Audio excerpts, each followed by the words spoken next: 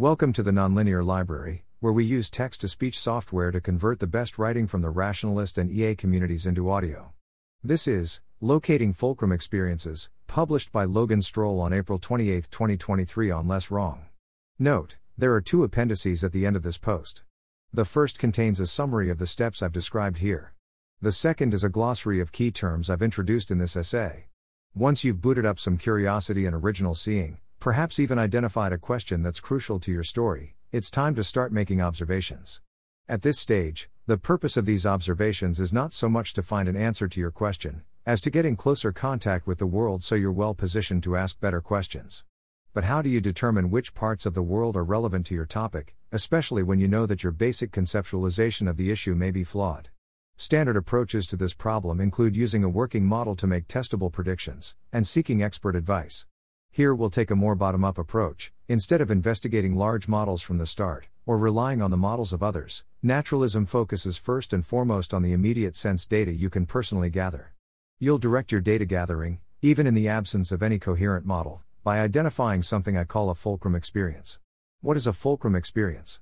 A fulcrum experience is a collection of sensations that would lead you to relate differently to your topic if you observed it closely. For example, when I studied courage, fear turned out to be a fulcrum experience for me. After really paying attention to experiences of fear in detail, I automatically thought about courage, bravery, cowardice, and related topics quite differently from how I had before. In the past, I'd implicitly assumed that being courageous meant taking actions I'm afraid of.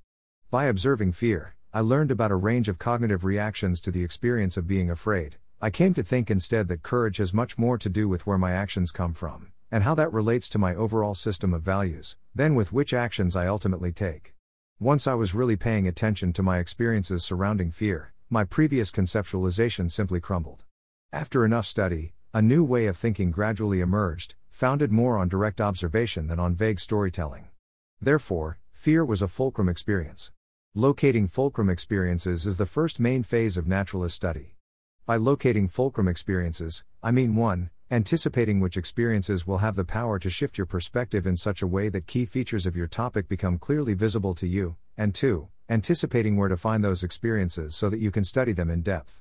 If you're able to identify and explore fulcrum experiences, you'll likely find yourself asking questions based on thoughts you were not previously capable of entertaining. Suppose I'm concerned about something to do with where my beliefs come from. My current story is that, sometimes I believe things because I think they're true, but sometimes I believe things for other reasons than that, and I'm worried about the beliefs that are indifferent to truth. My current quest is, what leads me to form beliefs other than attempts to guess the truth? It is of course possible to try answering a question like this by just consulting existing models of myself, or of people in general, probably motivated reasoning, but that's not what comes next in the particular strategy I'm discussing.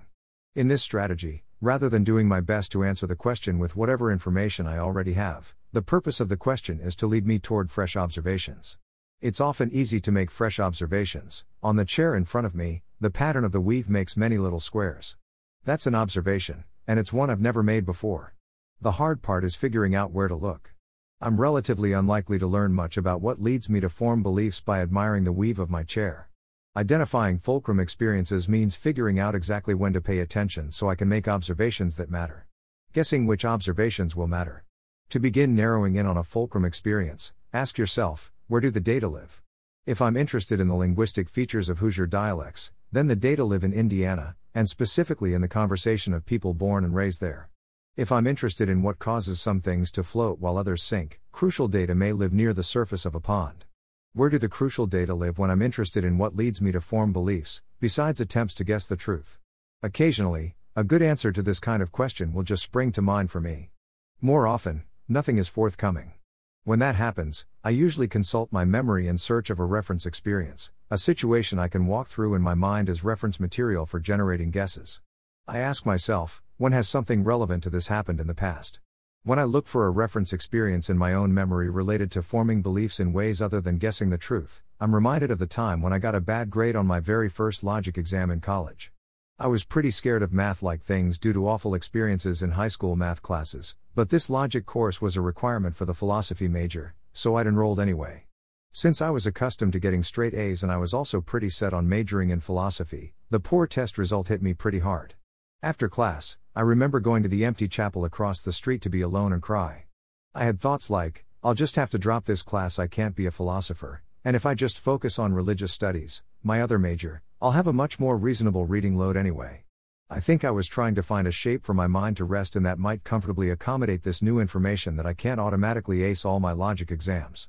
I was forming beliefs about my abilities and best options, and whatever was driving that process had a lot to do with attempting to relieve psychological discomfort. This reference experience suggests that if I want to learn about what leads me to form beliefs, besides attempts to guess the truth, crucial data might live in my attempts to relieve psychological discomfort. Rather than stopping with your first guess at a reference experience, it's usually worthwhile to search for several different reference experiences, then to make a list of possible fulcrum experiences suggested by them. There might be several places where crucial data live, and it's often worthwhile to consider a range of options before narrowing in on just one. When I make a list of guesses about where I might find data on truth and different belief formation, here's what I get. Attempts to relieve psychological discomfort. Decisions made while I'm feeling pushed or yanked around by something. Attempts to reason while I'm aware that other people are watching. Times when I'm considering multiple possibilities, some of which seem much better or worse than others. Arguments on the internet. Times when I'm receiving critical feedback.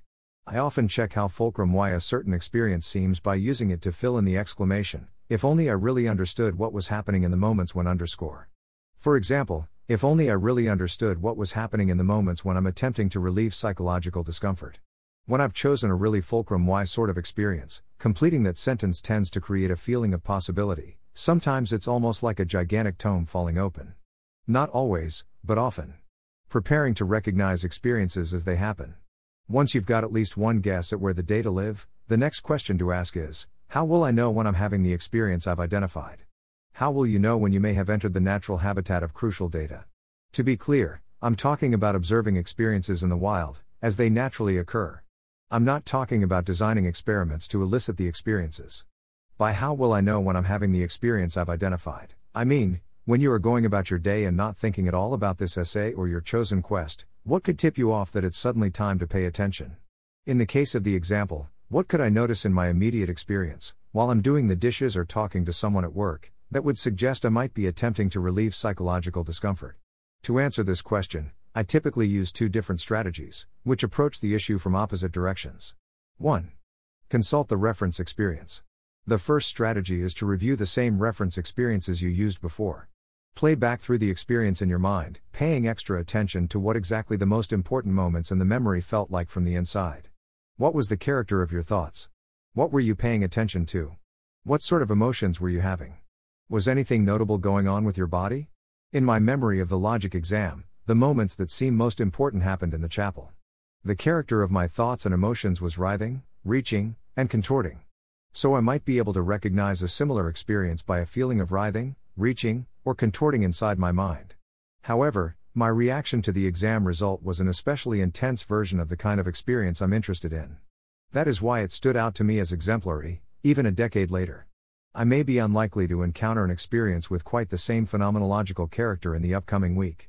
2. Consult the present moment.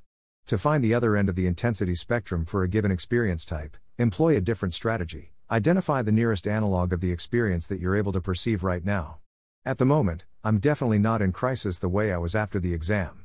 Overall, I wouldn't describe my mind as writhing, reaching, and contorting. But that doesn't mean there are no similarities between my current experience and that one. For example, I'm certainly experiencing something I'd describe as reaching. I'm reaching for the next words to write, stretching forward toward my understanding of my topic, language, and the mind of the reader.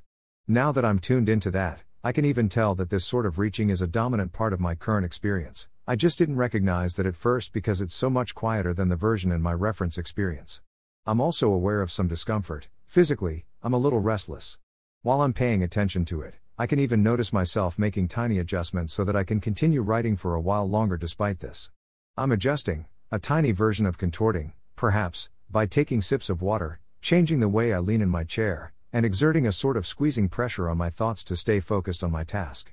The adjustments feel a bit like running away, or like trying to ignore something. Considering these subtle sensations beside the much louder ones from my reference experience, I can make a well-informed initial guess at what attempting to relieve psychological discomfort might feel like in the most typical instance. I may notice that I'm trying to ignore something or that part of me is running away, and my mind might be reaching toward a certain direction at the same time. So in this case, my answer to the question, how will I know when I may be in the presence of crucial data, is I may notice ignoring, running away, and reaching. Choosing among possible fulcra. If I've used a few different reference experiences to identify possible fulcra, then I probably have a list of sensations I could watch for. When I extend my own list a little bit for signs that I may be attempting to relieve psychological discomfort, I get this. Ignoring something. Running away from something. Reaching for a particular outcome. A wrenching feeling accompanied by time pressure. Puppeteering myself. I'd never watch for all of these at once, it's usually better to choose 1 to 3. There are a few good ways to choose. 1. Choose an experience that's common and obvious. One way is to choose something that will definitely happen, and that you think will be pretty easy to notice. The benefit of using this criterion is that you'll get in close contact with some bit of territory quickly and easily. Making some kind of contact, any contact at all, is the most important thing in naturalism, so picking the easy thing tends to be a solid strategy. The main downside of picking something certain and easy is that it'll likely happen very often, in which case you'll need to start narrowing your focus almost immediately, or else be overwhelmed. In my list above, I'd choose reaching for a particular outcome if I wanted to go with something easy. I expect that some version of this is happening almost all of the time, because I think it's probably central to the experience of decision making. If I'm right, I'll have as many opportunities to notice it as decisions to make. 2. Choose an experience that excites you. A second way to choose is to pick something that feels bright, juicy, or exciting. The benefits of this criterion are that 1, you'll be more motivated to keep an eye out, and that 2, the thing seems juicy for a reason, and the reason might be a good one. The downside is that exciting things seem exciting from your current perspective, which might not be very trustworthy. Sometimes picking the exciting option biases you toward thinking about things in a way that's already familiar. Still, I don't think the danger is all that great most of the time, and going with whatever feels brightest is usually a solid option. A juicy item on the list, for me, is a wrenching feeling accompanied by time pressure, but note that compound experiences like this present a special kind of challenge. To get good at noticing a wrenching feeling accompanied by time pressure, I would likely need to train attention to wrenching by itself, then time pressure by itself, before I began combining. This takes a bit longer, but it's frequently worthwhile. Often I find that I've learned a lot from studying just one component that didn't seem interesting at first on its own. 3. Choose an experience that confuses you. A criterion I use a lot, but that I think of as more advanced, is to choose one of the poorly formed guesses. Take puppeteering myself from the list above, for example. This was my guess at what it would feel like to try to reason while I'm aware that other people are watching, but I'm not very clear on what I mean by it. It's an extremely hand-wavy sort of guess. I wrote it on the list anyway because it seemed important, even though I couldn't easily pin down what it might feel like in the moment. If I'd written this by hand to myself, instead of for an audience, it's likely I would have written puppeteering myself, instead of puppeteering myself, since I'm aware that I don't really know what it is. This uncertainty indicates a known unknown, a clearly marked hole in my map where I'm pretty confident I need to fill things in. The benefit of choosing a poorly formed guess is that there's a very good chance I'll make important progress right away, provided I manage to find any traction at all. The downside, of course, is that finding any traction at all with a poorly formed guess tends to require a lot of skill, and sometimes it just doesn't work out. Basically, it requires that you practice every piece of the first phase of naturalism all at once and continuously. I use this criterion all the time myself, but I almost never recommend it when I'm guiding someone else through their first naturalist study. Once I've chosen a possible fulcrum experience, what do I do with it? At first, all you do with a possible fulcrum experience is watch for it. Try to notice when it happens. I always make a plan to physically mark the event in some way, though this isn't right for everyone. For example, I could tap my leg when I notice it, or wiggle my fingers. I call this action a marking gesture. Whatever my default response to the experience might be, taking some time to mark the experience with a neutral motion creates an extra little moment in which I can just observe. Many people also find that the right marking gesture makes it much easier to remember they've noticed, when looking back over their day. But if you don't like making a physical gesture, you can try using a phrase in your head, such as I noticed. What matters is that you notice that you've noticed. Marking gestures, or marking thoughts, are especially valuable if you're studying an experience that's associated with unpleasant emotions, or with an urgency to fix or change something. For example, someone who's studying experiences related to criticizing their partner might by default try to ignore the experience, perhaps because they're ashamed of it. If you tap your leg when you notice criticizing, then there's at least a moment where you get to remind yourself that an act of criticism and an act of observation are distinct, that the observation indicates success in one realm, even if the criticism indicates failure in some other realm. In this earliest stage of observation, you might not stay with a particular plan for more than a day or two. Your guiding star during this phase should be a question like, is there something critical here, or does this feel bright and shining to me? Suppose that on day 1, I snap my fingers whenever I notice ignoring something. But by the end of the day, I suspect that I haven't chosen quite the right thing to pay attention to. Perhaps what matters isn't so much ignoring as something to do with actively looking away or maybe struggling not to see. So I make a new plan. I'll tap my leg whenever I notice that I'm actively looking away. There are a few ways you might end up suspecting that you haven't been studying quite the right thing. Often, the way this happens is that you'll find yourself tapping your leg for some other kind of experience instead, something that you think probably shouldn't count as whatever you're watching for. In the moment, you might have no idea why you've tapped my leg, but in my experience, both personally and with students, the experience frequently turns out to be more crucial than whatever you'd planned to study. I think this marking things that shouldn't count phenomenon is an especially excellent example of contact with the territory at work. I have a story that it happens when your perceptions are updating faster than, and largely independently of your conceptualizations, in response to relatively unfiltered observations. The other main way you might end up switching focus in this phase is by some kind of daily or weekly check-in, where you just ask yourself what has happened so far and how you think things are going. If your study feels dull and unfruitful, that's probably a sign you should try something different. You could pick your next focus by asking yourself what key features were missing in the experiences you've studied, or what features they could conceivably have had that might have made them bright instead of dull. Make your next guess at a possible Fulcrum experience by studying something that might have whatever the previous experience lacked. This guess and check process is how you'll navigate toward a Fulcrum experience. Even if your first guess isn't quite right, over time you may be able to feel your way toward a true source of crucial data. Troubleshooting. Note, many of these essays have a troubleshooting section. For the sake of brevity, I've chosen to shoot only 3 troubles per essay. If your main concern is not among them, I assure you that this probably does not mean you are uniquely confused or incompetent, it only means I ran out of space. Problem 1. What if I've chosen a reference experience that I don't want to pay attention to? Although the ability to observe anything and everything with clarity is an extremely naturalism-flavored aspiration, getting there doesn't necessarily mean staring directly at the most painful stuff from the outset. Gentleness and patience tend to prove more effective than ruthlessness with this kind of thing, especially in the long run. When my topic is emotionally fraught and I don't much feel like torturing myself with it, here are a few approaches I've found useful. Approach 1. Study the opposite. Rather than observing running away from something, try observing running towards something instead. Rather than observing the sinking feeling of realizing you've failed, try observing the uplifting feeling of realizing you're succeeded. Crucial data often live in inverse experiences as well. Approach 2. Study something related but more pleasant. You might make a lot of progress by gradually circling around your topic, studying the systems surrounding it rather than the thing itself. If you're interested in motivated reasoning, you could circle around that by studying reasoning more generally, motivation more generally, or goal-directed action. You'll probably find components of motivated reasoning in these related topics, so that by the time you turn your attention to motivated reasoning in particular, much of what you find will be familiar, and perhaps not so hard to cope with. Approach 3. Take a step back and study the resistance itself. If there's some kind of powerful cognitive force compelling you not to observe something, it may be extremely valuable to get to know that force intimately. I've found that almost nothing is more likely to shift my relationship with a topic than closely observing the way my mind behaves around it. Try setting aside your curiosity about the topic itself for a while, and get curious about your own patterns of experience around the topic instead. Approach 4. Build a toy. I'll talk about toys in depth later in the sequence, but here's a preview. A toy is a low-stakes scenario that affords opportunities to observe a chosen experience in a way that's thoroughly under your control. While studying experiences of failure, for example, I played 2048 on my phone, and paid attention to all of my tiny mistakes. It didn't really matter much that I was messing up, and it was easy for me to pause and resume at any time, yet there were many opportunities to observe a small, relatively innocuous version of the experience I wanted to study. Sometimes, starting with a toy is a good way to begin, because it lays a foundation for observation without throwing you straight into the deep end of real-life experience.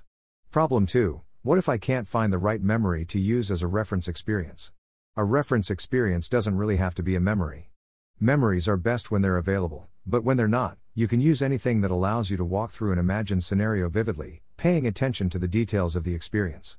The core of this technique is about booting up System 1 and inviting those processes to steer, rather than leaving everything to explicit modeling, so the presence of phenomenological detail is more important than accuracy. Option 1. Try making up a scenario that could happen, as though you're telling a story, even if nothing like that has really happened to you before. Let it play through your head like you're watching a movie, and let that movie be the reference experience that informs your guesses. Option 2. See if you can remember a relevant scenario from a work of fiction, such as a scene from a book or movie. Imagine yourself inside the head of one of the characters, and ask yourself what exactly is going on for them. Option 3. Talk to other people about their experiences. Try to get them to tell you relevant stories from their own lives. I sometimes find that supplementing my work with a combination of these options is valuable even if an appropriate memory sprang to mind for me immediately. Problem 3. What if I think my Fulcrum experience will never happen, or that it will happen too infrequently to be useful? For example, what if I'm watching for experiences of running away from something, but I'm skeptical that this will happen to me much in the upcoming week? Option 1. My first recommendation in this case is usually to wait 3 days, just in case you turn out to be wrong by at least an order of magnitude, which people sometimes are. If you've already spent your entire past failing to observe a certain experience, you probably won't lose much on the margin by continuing to fail for 3 more days. You can always make a new plan after that. Option 2. Plan to look for smaller versions. Rare experiences are usually composed of common components. Their novelty almost always comes from the particular arrangement or intensity of their component phenomena. By studying component phenomena piecemeal, or by studying similar experiences that are lower on the intensity spectrum, it is frequently possible to find crucial data on rare experiences while observing the phenomena afforded by just a few days of ordinary life. To increase your sensitivity and observe lower intensity versions, use the exercise I describe above. Identify the nearest analog of the experience that you're able to perceive right now. Or, use an evening check-in to expand this exercise. Think back through your day and identify the nearest analog you're able to perceive in the memories you've formed since waking up. To study smaller components of a large experience, take a guess at which parts the large experience is made of, then pick just one little piece to watch for. Rather than the compound experience writhing, reaching, and contorting, try to watch only for writhing. Option 3. Study something related but more common. Rather than studying a rare experience like doubting your sanity, try studying related everyday experiences like feeling confused or being uncertain. Even if you start out with something quite far from the experience you're interested in, you might be able to move toward more closely related experiences once you're in touch with better data. What does this part of the process feel like? Locating fulcrum experiences is characterized by meandering and honing. When studying something that involves a lot of unpleasant experiences, this phase can feel like confronting a hopelessly tangled mass. One person I was working with described this approach as massaging conditioner into matted hair and carefully teasing out the knots, when part of me just wants to get a razor and cut it all off.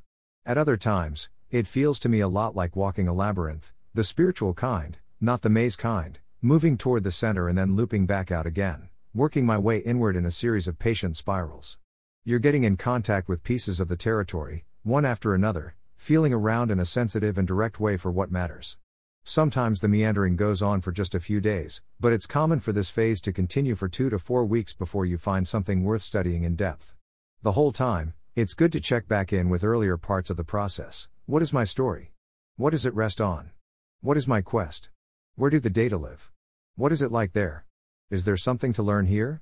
Could this impact my story? When should I move on? I said at the beginning that in Phase 1, you'll begin observing, not so much to find an answer to your question as to position yourself to ask better questions. That position is one of closer contact with the territory, and you're ready to move on when you have made some contact. There's rarely a sharp distinction between Phase 1 and Phase 2 of naturalism. It all blends together. But insofar as there's a distinction, you are probably ready to move all the way into Phase 2 when you seem to have latched onto a certain kind of experience. One way to tell you've latched on is that you have a lot of questions, and the questions are all about what's going on with whatever. When you ask yourself whether you'd like to continue studying that experience, or to keep poking around elsewhere some more, you find that you want to stay with it. When that happens, it's time for Phase 2, getting your eyes on. Appendix 1, Process Summary. Guess which observations will matter. Ask, where do the data live? Ask, when has something relevant to this happened in the past? Test your guess by filling in, if only I really understood what was happening in the moments when underscore. Prepare to recognize your fulcrum experience in real time. Ask, how will I know when I'm having the experience I've identified? Review your reference experience, and pay attention to what the most important moments felt like from the inside. Identify the nearest analog of the experience that you're able to perceive right now. If you have a list of guesses for how to know you're having a fulcrum experience, Choose one that is common and obvious, excites you, or confuses you. Appendix 2, Glossary. Fulcrum experience, a collection of sensations that would lead you to relate differently to your topic if you observed it closely, the location of crucial information. Reference experience, a situation you can walk through in your mind, and use as reference material for making guesses. Marking gesture, a neutral action you take when you notice the experience you've been watching for, to help you notice that you've noticed. Locating fulcrum experiences, the first phase of naturalism, in which you make informed guesses at which subjective experiences intersect with crucial information. I think that courage is among the most foundational skills of epistemic rationality, but I suspect this is not immediately obvious to many readers, and I didn't want to make this sequence mainly an attempt to communicate about courage. I decided to mostly use examples that are more obviously rationality flavored. I left in this one last courage-related example because it feels important to me to point out the following. And as much as rationality involves thinking clearly while uncertain or otherwise threatened, the ability to act with integrity while afraid is indispensable to a rationalist. You may recognize that attempts to avoid psychological discomfort through directed belief formation is basically another way of saying motivated reasoning, the first hypothesis my existing model supplied in the previous section. But can you see how this new way of expressing it comes at the phenomenon from a different direction? From the inside, perhaps, instead of from the outside. Or from the bottom up, instead of from the top down. For this reason, it will prove far more valuable in a naturalist-style study. Thanks for listening. To help us out with the Nonlinear Library or to learn more, please visit nonlinear.org.